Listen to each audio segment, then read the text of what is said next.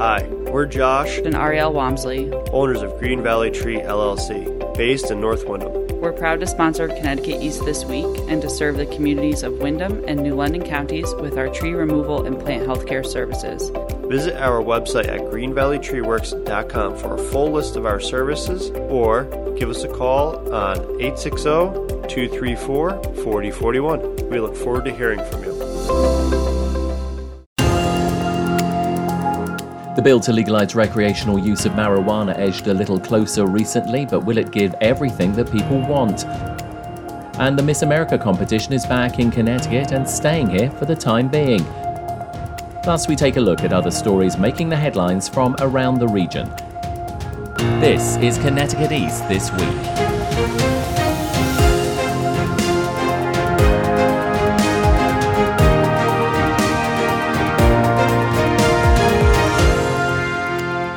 Hello, I'm Brian Scott Smith.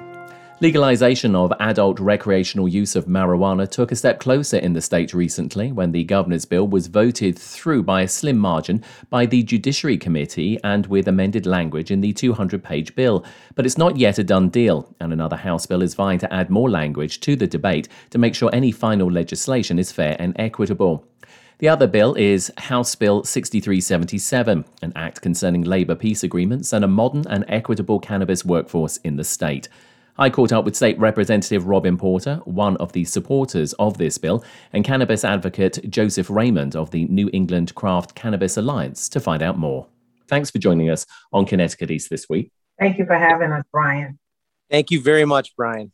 So we're talking marijuana. Recreational marijuana is looking as if it will pass this time in Connecticut. There's a couple of bills that are out for this particular topic. Recently, the governor's bill, SB 888, passed very slimly through the judiciary. Still got a little bit of a way to go. But you guys want to talk about a House Bill 6377. So Robin, talk to us a little bit about this, because you were one of the people that introduced this. Why did you want to get behind this particular House bill? Well, I thought it was necessary to have this bill raised out of labor because we wanted to make sure that labor peace agreements and project labor agreements specifying local hiring would be included in the language. And in conversations with the governor's office, it wasn't clear that labor peace, project labor agreements, or equity, for that matter, and home grow would be included. So it was my way of raising the bill out of my committee to ensure that the conversations that needed to be had would be had. And Joseph, your organization, the New England Craft Cannabis Alliance, obviously advocates, for small businesses as well. Why did you get behind this particular bill with Robin? My biggest reason was, I've been advocating with the wonderful Jason Ortiz for about 4 years now. He leads a unified coalition called the Connecticut Canna Warriors.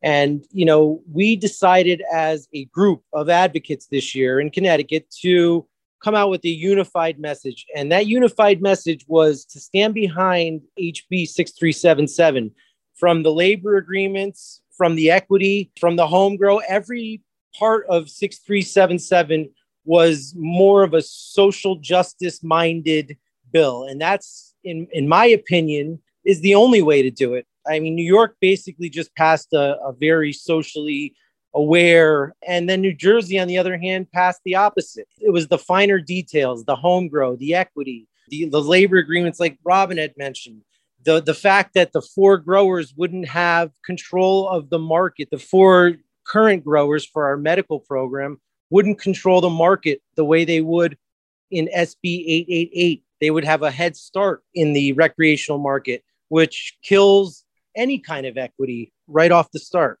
Yeah, let's talk a little bit more about that, because Robin, that's a big issue for you, isn't it? It's the social equity, applicants like side of this. Talk to us more about it. Why is it so important to have the social equity aspect to this? Social equity, and this is what has been called throughout the process, throughout different states. Social equity, to me, is actually economic equity. It's about making financially sound the communities that have been harmed the most. The communities have had the most detrimental damage done to them by the war on our people, and that is the Black and brown communities and poor white communities. Nixon made it no secret that back when he waged this war, that the White House had two enemies, Blacks and hippies. So we want to make sure that the communities that were intentionally and maliciously targeted for this war actually are the first ones to reap the benefits of any revenues. And I'm not actually calling them revenues. I see it as restitution. 6377 is an economic empowerment bill. It is about repairing and restoring and giving restitution to the communities that I've mentioned in a restorative justice way. And we're making progress, but unfortunately, it's clear the governance team is not really negotiating in good faith as far as I'm concerned, because, they had an opportunity to come back and to define equity, and their social equity applicant definition is actually what Illinois has coined the slave masters clause. So we have some things that definitely need to be worked out. And if we're talking equity, I believe that House Bill 6377 is the vehicle.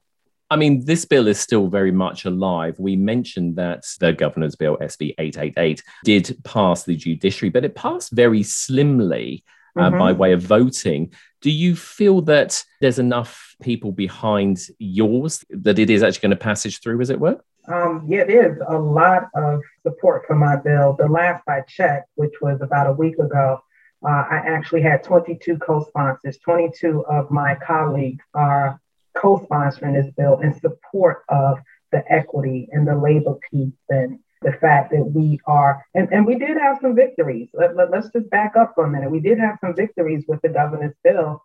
And that's why I was able to vote in good faith to get it out of committee so that it can continue to be a work in progress. There was the inclusion of our tribes in the equity program. Very important that we include our Native brothers and sisters. They looked at a set aside for the equity licenses. And they also put in protections for youth that there would be no incarceration for those under 18, which is a youth justice win.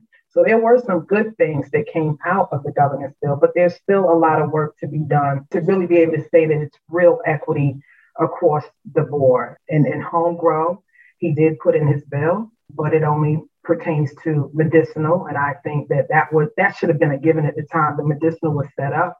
So that's really not anything that he's given us. That's something that he should have done already. Everyone should have the ability to home grow. And we have people to testify to that fact that if you're going to legalize, you have to decrim and you must allow people to have home grow. So home grow for all and our partnerships with UConn, who are offering college level credit to learn how to grow. I mean, right now, at this moment, UConn, our state school, is offering a home grow course. So we need to get on board, and we need to make sure that we not only get this done, Brian, but we get it done right. And Joseph, I want to turn to you as and when this passes. And like we said, it's going to pass in some form. When it does pass, it's not going to be perfect. No piece of legislation ever is. So talking about the homegrown aspect here, what Robin just said, that's not being allowed under the current version of the bill. Why is that so important, though? Why is the homegrown aspect so important? First and foremost, if you're going to legalize and decriminalize something and then make it just a product or something that's only legal when purchased on a consumer level, that there's no social justice aspect to that. You're just furthering the narrative that's been going on for the last 60 to 100 years, because we all know the same people who were benefiting off the backs of, I don't want to, some of the atrocities in this country will be profiting off of that type of corporatized structure as well. It's very important to give people the right to the plant. I mean, it is the most pure form of equity to allow someone to grow their own medicine or whatever they use it for and give themselves enough supply for the year. In my opinion, that's one of the purest forms of equity. I think the other thing, Brian, is when you talk about homegrown equity, you have people like a young woman that came to testify at the public hearing who stated that she spends over $6,000 a year on medicinal cannabis, and that having the ability to grow would help to relieve some of the financial burden that she wouldn't be able to. Would she still go to the dispensary? She said, of course I would. But, when you get strapped for cash, it's nice to know that I don't have to be without my medication, that I actually have an option to grow my medication. I just want to very quickly talk about, the tax and the excise tax that the governor's sort of suggested for this. I mean, is that tax reasonable, or is that being seen as a pretty high tax? He's already putting figures of how much money he thinks he's going to get out of this by way of revenue for the state, hasn't he? Yes, he has. And some people are saying that it's exorbitant, that the tax is high. And there's clearly, with the governor, a push for revenue. And I feel like his, and reading his language in the bill, what's really driving it is revenue and fear. You can't legalize and then have a 3 strikes clause that sends people to jail with a felony. My bill, again, is about restoration and really education and economic empowerment.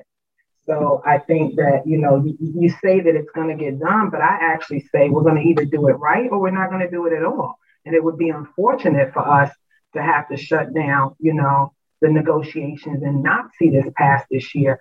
But before I would ever sign off on any piece of legislation legalizing adult use cannabis without, I just wouldn't do it without the equity. I was going to say, to follow up with Robin, we stand so hard behind Robin. If she even winces that she's not going to stand behind a bill, the advocates will absolutely stand behind her and help her to shut down whatever bill, that we feel is inequitable and is not the right policy for Connecticut residents, because this is not something we've started this year. We have all, including Robin, have been working on this for years. And this is to shut it down one more year would any issue to us. We've survived up until now, and we're not going to just, give for some policy just to pass it. Like Josh Elliott will say, just to get it over the finish line.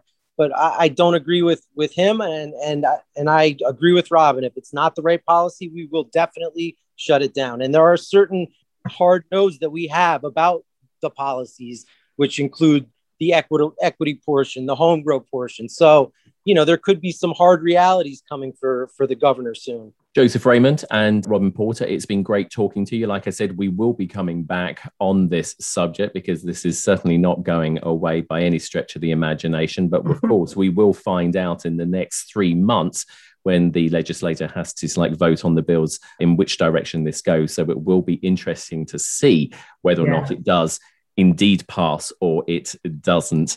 As I say, it's been great talking to both of you. Thank you so much, Brian. Thank you, Brian.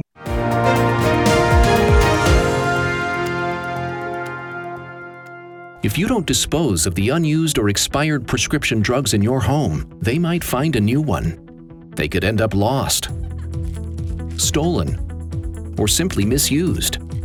Keep them safe, clean them out, take them back at the U.S. Drug Enforcement Administration's National Prescription Drug Take-Back Day, Saturday, April 24th. To find a collection site near you, please visit DEATakeback.com. DEA Take-Back Day, Saturday, April 24th. It's a competition that's been around for 100 years and over time has evolved as the world has changed. Miss America is back in Connecticut and it looks like it's staying for a while at Mohegan Sun, where it was held back in 2019 before the COVID-19 pandemic. I attended a press event recently about the announcement and spoke with the Miss America organization president and CEO, Chantel Krebs, and Jeff Hamilton, president and general manager of Mohegan Sun. Chantel, I'm going to turn to you first, obviously, because it is a Miss America announcement.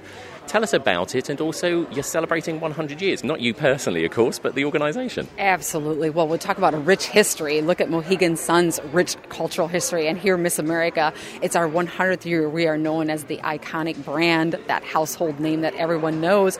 And we're going in and celebrating our 100th anniversary. It's such a great facility, the state-of-the-art, safe facility to celebrate our 100 years and our competition later this year here at Mohegan Sun. And it's a 3-year commitment that will be celebrating and having the Miss America competition and all of its festivities and events leading into that major network announcement and crowning moment here at Mohegan Sun. So we're thrilled to making a difference in lives in their communities, local, state, nationally. Like Miss America, our candidates have social impact initiatives and they have causes that they advocate for. And we're the largest scholarship provider in the country for women.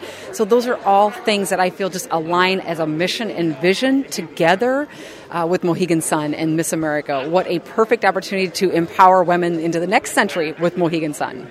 Jeff, of course, an amazing event to have here. What does it mean to Mohegan Sun? Because, of course, you've held the event here before, but now, of course, it's going to be here for a lot longer. Yeah, I mean, we're just tremendously excited. I mean, Miss America is just a staple event. And what they stand for, what we've been talking about really all day today is, how do we empower women, especially in this day and age. I think for us, it's always been a strategic advantage for us is our diversity. So we have a tremendous amount of women executives in our boardroom.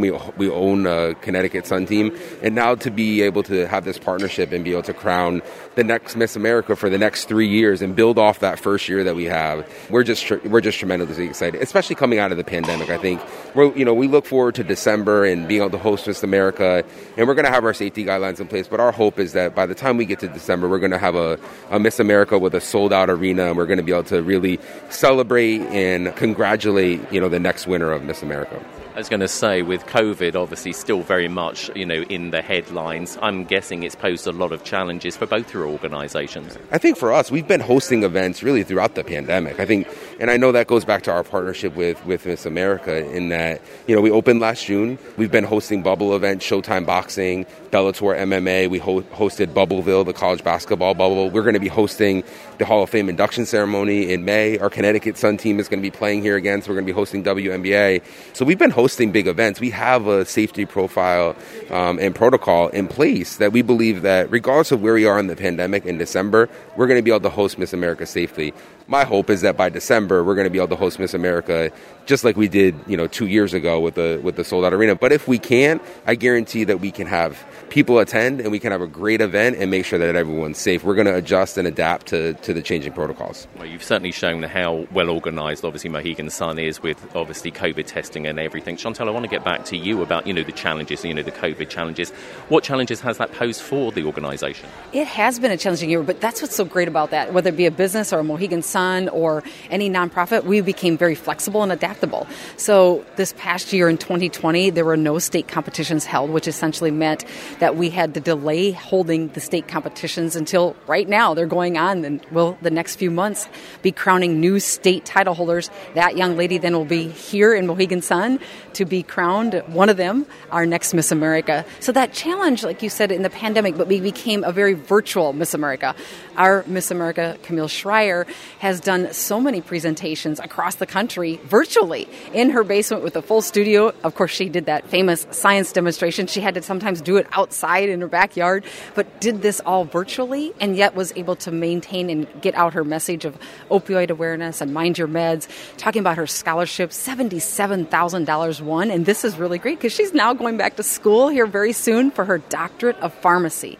We have a scientist as a Miss America. What does that tell you about the program and all the things that we've accomplished these 100 years and transitioning to the next century? Yeah, that's what I wanted to pick up on because Jeff actually mentioned this earlier when the presentation was being given. It's not considered a pageant anymore. It was a job interview was the words that Jeff used. So I just want to put this question to you before I turn it back to Jeff is how relevant in this modern age is an event like this? Because it's been criticised for being, perhaps a little bit out of touch, a bit out of date. What's your reaction to that? First of all, they don't know and they're not familiar with the Miss America organization. And then you take a look at the candidates across the country who are competing. They are your influencers in their communities. They're the ones that are making the impacts with their social causes, advocating for serious issues. They're at the forefront of the trends and talking about issues and educating others. They're the ones that are going to school with their education, the scholarships they won into degrees of law and pharmacy and becoming a doctor, all because the Miss America organization has launched them into these careers. And that's what's interesting is Miss America has always been a leader at the forefront.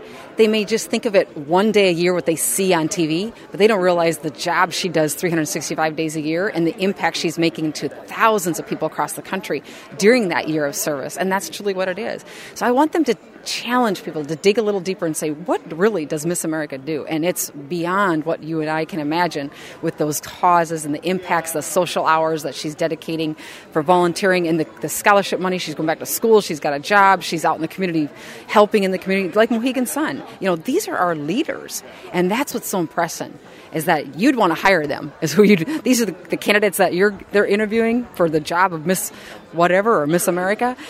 These are the candidates you want to hire in your companies. So, Jeff, getting back to you, like I said, during the presentation, you said the words job interview. Explain some more about that, because you were very emphatic about that. Yeah. I think for me, I didn't know much about Miss America when we first hosted Miss America. I was able to spend a lot of time throughout the week and was actually able to judge one of the scholarship events here. And I challenge, similar to what we were just discussing, I challenge anyone that questions Miss America and the empowerment and the betterment of women to find out about their state. Find out about who's representing their state. Do some research on Camille, and then come back and really evaluate what this organization is doing. When you meet the women that participate in Miss America, you see that these are the future leaders of America. These are people that we all want to have in our boardrooms. These are really a diverse group of women that have just tremendous ability to stand up in front and speak and talk about. And really from a diversity standpoint, these are the people that are going to lead our country in the future. So to be able to give them the ability to be on national TV and to highlight all of the things that they're working on, I don't think there's a better cause to really move women forward than something like Miss America. As we said earlier, of course, Mohegan Sun has hosted Miss America before, but before it came here to Connecticut, I believe it was on the West Coast and also New Jersey, if my research is correct. So why Connecticut? Why has Connecticut now become the new home, at least for the next 3 years anyway, for Miss America? What is it that Connecticut's got other than, of course, the amazing Mohegan Sun? Well, absolutely. The state-of-the-art facility. It's the innovation, their vision. Again, that relationship that we see how we partner very well in what we have for a mission as empowering women and scholarships and reaching out and doing things in the communities. That's very natural. Yeah, we were in Atlantic City. It was a wonderful host home for many years, but this is really the next generation, the next century of leaders, and Mohegan Sun demonstrates that. First of all and foremost, public safety. With the safety protocols they have in place, that was first and foremost a priority for them and for us and our candidates and fans to make sure when they come here they feel safe. And Mohegan Sun absolutely demonstrates that. It is very impressive. And that's a priority. Second thing is look at the facility.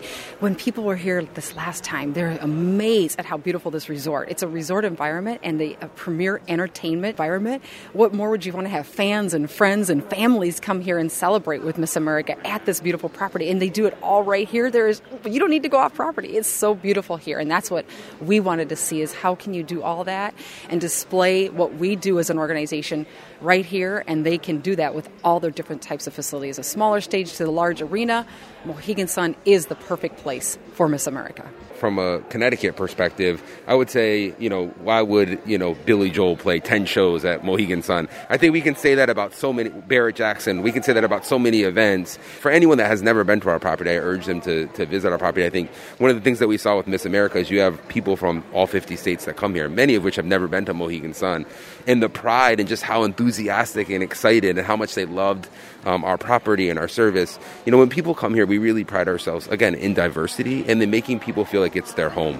That's our service model, is we hire a diverse workforce and we allow them to be themselves. We don't provide them scripts. We just allow them to provide comfortable, natural service. And I think, when you think about Miss America and diverse people that come to Miss America from all 50 states, it's just a perfect environment where we have the infrastructure to be able to do it. You don't need to go outside, but we also have the world-class team that's able to execute it safely and provide that service that anyone's comfortable, whether you're from South Carolina or Texas or Alaska, or you're from Connecticut or New York or California. Anyone that comes to Mohegan Sun is going to feel that comfortable service that we provide every single day. And of course, even people in Connecticut forget that Mohegan Sun and of course Foxwoods down the road are two of the largest casino and resorts in not only America, but possibly in the world as well. Yeah, if you think about what we have here, a 10,000-seat arena that's ranked top 10 globally of all arenas, it's top 3 for arenas of their size, 125,000 square foot expo center that's unencumbered. It's the biggest expo center in the Northeast outside of the two major expo centers, Jacob Javits in New York and Boston Convention Center. There's no other bigger unencumbered exposition center. And then you have 5 million square feet of entertainment and dining. You have 1,600 hotel rooms, 2 hotel towers. It's very easy to get to, whether you're going from an airport or from one of the major metropolitan areas in the Northeast. It's the infrastructure here is second to none. And the pride in the property. So one of the things is whether, our property was built in 1996, so whether it's a part of the property that was built in 1996 or one of the newer areas of the property, the attention to detail to make sure that everything looks like it's new. This is our home, and we treat it as that. And of course, all set in beautiful Connecticut countryside as well. I just want to ask you both one final comment. What's your closing comments to anybody listening to this about Miss America? Well, first of all, join us. Tune in, check out your state competitions when they're being held across the country. Right now they're going on, but then don't forget to come to Mohegan Sun in December and celebrate with us. It's a 100-year anniversary. Trust me, we have a lot of fantastic events, and they're going to provide the premier service for that. So get here, watch us in the live broadcast in the Mohegan Sun Arena. How thrilling to watch 100th Miss America get crowned. I believe it's a bucket list item. And I didn't believe it was a bucket list item until I was able to attend. And then now I'm telling people it's a bucket list item to come and watch Miss America and just see the pride and, how the states interact. It's just a tremendous, tremendous event that you have to get excited about. Well, it's been a pleasure talking to you, Jeff Hamilton, President and General Manager of Mohegan Sun, and Chantel Krebs, CEO of Miss America Organization and former Miss South Dakota. To you both, congratulations. We look forward to watching Miss America, and thank you for joining us on Connecticut East this week.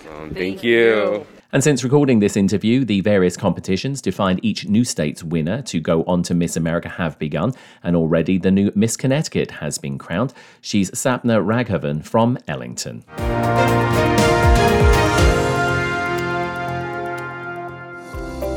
Green Valley Tree LLC is proud to sponsor Connecticut East this week.